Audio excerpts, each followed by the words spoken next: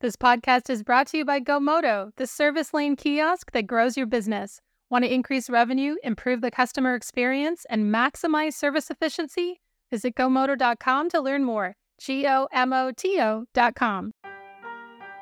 Welcome to Daily Drive for Monday, July 10th, 2023. I'm Jamie Butters, Executive Editor of Automotive News in Detroit. And I'm Kellen Walker in Las Vegas. Today on the show, the UAW calls for less stringent emissions rules.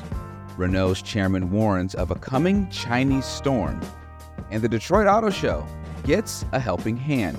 Plus, we'll talk about how auto dealers are starting to deploy ChatGPT in their operations. There are many descriptions, but it's basically a chatbot on steroids. Let's run through all the news you need to know to keep up in the auto industry. The UAW has called on the Biden administration to soften its proposed vehicle emissions cuts that would require 67% of new vehicles to be electric by 2032. The UAW, which represents workers at General Motors, Ford, and Chrysler parent Stellantis, said the Environmental Protection Agency's proposed standards should be revised to, quote, better reflect the feasibility of compliance so that the projected adoption of zero-emission vehicles is set to feasible levels, increases stringency more gradually, and occurs over a greater period of time. The letter echoes the sentiments of a group representing major automakers, including the Detroit Three. It called for significantly softening requirements, calling the EPA proposal neither reasonable nor achievable. Even before the EPA letter, the Biden administration knew it had work to do on the UAW front. To that end, Gene Sperling, a Michigan native who led the National Economic Council under Presidents Bill Clinton and Barack Obama, has been tapped to smooth contract talks set to begin soon between the UAW and the three automakers that use the same economic pattern. UAW contracts with General Motors, Ford, and Stellantis are set to expire September 14th. Negotiations are expected to begin soon, though no formal handshake ceremonies have been scheduled to denote an official start. Analysts say that one or more strikes are expected in the coming negotiations as new UAW President Shawn Fain has ramped up combative rhetoric in his campaign and since his election, which was the first in decades based on the direct votes of members. The union hasn't endorsed Biden for re-election, citing his electric vehicle policies. A Chinese storm is looming over Europe's growing electric vehicle sector, Renault chairman Jean-Dominique Senard said. His central concern? Asia's superpower dominates key raw materials to make batteries for zero-emission cars. China's recent decision to restrict exports of two metals, gallium and germanium, used in semiconductors and EVs, should raise red flags for European leaders as it shows the continent's over-reliance on China and the need to build a costly supply chain, Senard said. Here's his quote, "When I talk about a Chinese storm, I'm talking about the strong pressure today related to Chinese vehicle imports into Europe," he said. While European automakers are capable of producing EVs, he added, quote, "We are fighting to ensure the safety of our supplies."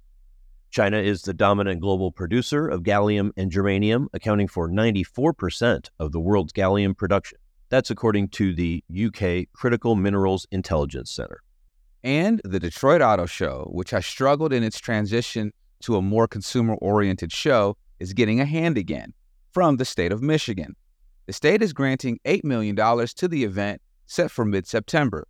Rod Alberts, executive director of the Detroit Auto Dealers Association, which puts on the show, said the grant will help with, quote, reimagining it. Last year, the first time the Detroit show was held in September instead of January, it received a $9 million grant from the state. Public attendance figures were not disclosed. And those are today's headlines. Jamie, the Detroit Auto Show receiving $1 million less this year than last from state government. Does this show declining confidence? I think that's fair. You know, there's certainly a lot less of the pandemic federal surplus lying around that the state can deploy for, key events that they want to support. Maybe an argument can be made that they're giving less because less is needed. What we've seen so far probably is going to be a similar show to last year's, maybe a little smaller with Subaru dropping out. But at least they'll have, a good $8 million is a good start if you're trying to throw a party for the city of Detroit, and it's better than nothing.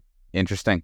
Coming up, reporter Mark Homer explains how auto dealers are testing the waters with ChatGPT. That's next on Daily Drive. Your service check-in process sets the tone for your customer's entire visit. Do your customers wait longer than 5 minutes to check in for service? Are your advisors presenting upsells to every customer every time? How often is the opportunity for a trade appraisal missed? When your service drive gets busy, these inefficiencies directly impact revenue. Give your customers the option to handle the entire check-in process themselves, from appointment scheduling through final confirmation in under 2 minutes. Customers have the experience they want while selling themselves, which means your advisors are freed up to focus on profit-producing activities. It's a win-win for CSI and your revenue. Introducing a smarter service lane, GoMoto is the self-service kiosk designed to grow your business. If you're ready to start increasing revenue, improving the customer experience, and maximizing service efficiency today, visit GoMoto.com. That's GOMOTO.com. Welcome back to Daily Drive. I'm Jamie Butters with Kellen Walker. ChatGPT has brought artificial intelligence to the business world with its speedy production of natural-sounding language and apparent communication skills. In light of some of the technology's missteps, inaccuracies, and inappropriate communications, companies are moving cautiously.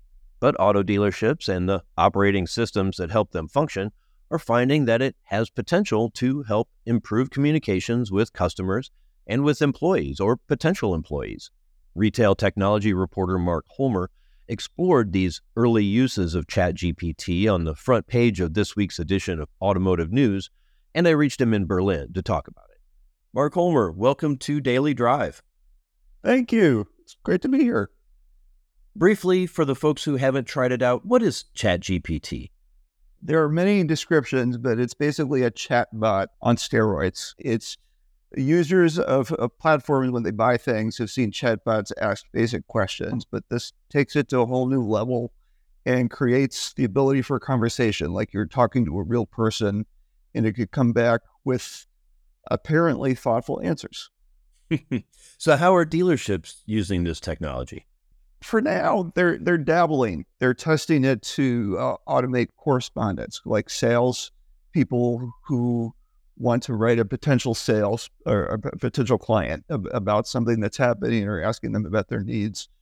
They often do form letters, for example, but they're very basic and not necessarily with much flourish. So ChatGPT can add flair. It can be more personalized.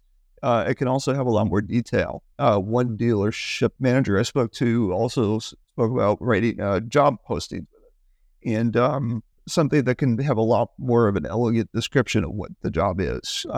It can measure things like customer sentiment. It can identify sales leads. They're just testing here and there and everywhere. My experience with it, there's a lot of limitations, but for some of the really basic things, it can be really helpful. Like you said, if it's at least getting you started on a job description, getting you a good rough draft of a memo you might want to send. It is, but along with that, technology companies that sell platforms that complement dealership management systems, they're also adding ChatGPT to try to use it for back office functions like human resources and processing. So it's not just like the sales office. They're trying to test it or pitch it in different parts of the dealership system. So sometimes they use it directly, create an account on ChatGPT, and other times it's just built into the operating systems that they use to run the business. That's correct. That's pretty cool. Is there a particular usage or instance that really stands out to you? One of the things that's compelling to me, one dealership general manager, he felt that it was an important thing to help salespeople with English and with grammar and with the fact that it's the idea that not using it rather to communicate with potential sales, that you could lose something because not everyone is elegant with language. Not everyone knows how to communicate in an email in a way that might convince somebody to make a sale. So to use this as a tool, it circumvents things that everybody has every day in terms of issues with grammar, and just different ways to communicate. The other thing is that ChatGPT learns. Now, not all these things are smooth. There can be blips in the system. One technology executive told me a story about one dealership that was testing this through another tech company, and it recommended a rival. Yeah, and that's obviously not something you want to do when you're trying to sell your own cars. But identifying the glitch is good, and then you can teach it to do better. Yeah, we heard about when it first was introduced in the general population, we heard about some somewhat distressing malfunctions, the bot encouraging a user to leave their spouse and such. I mean, recommending a competing brand's cars just about as bad in the business world.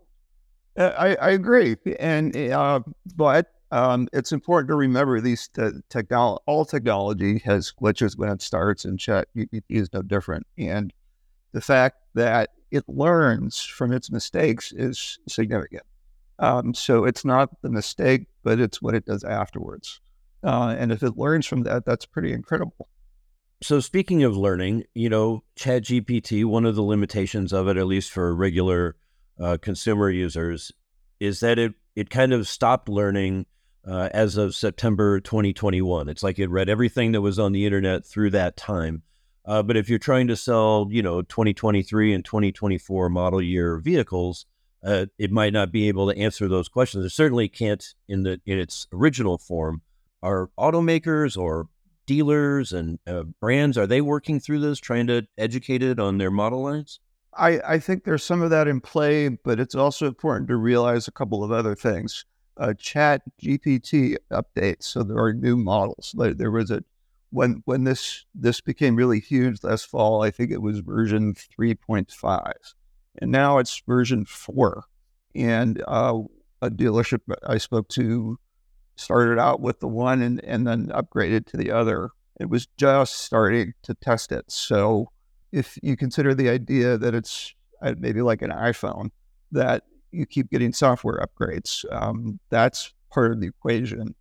The other thing, I spoke to another dealer who also runs a tech company that he created that added some Chat GPT components. And he brought up an amazing point, I thought, is that Chat GPT in and of itself isn't a catch-all.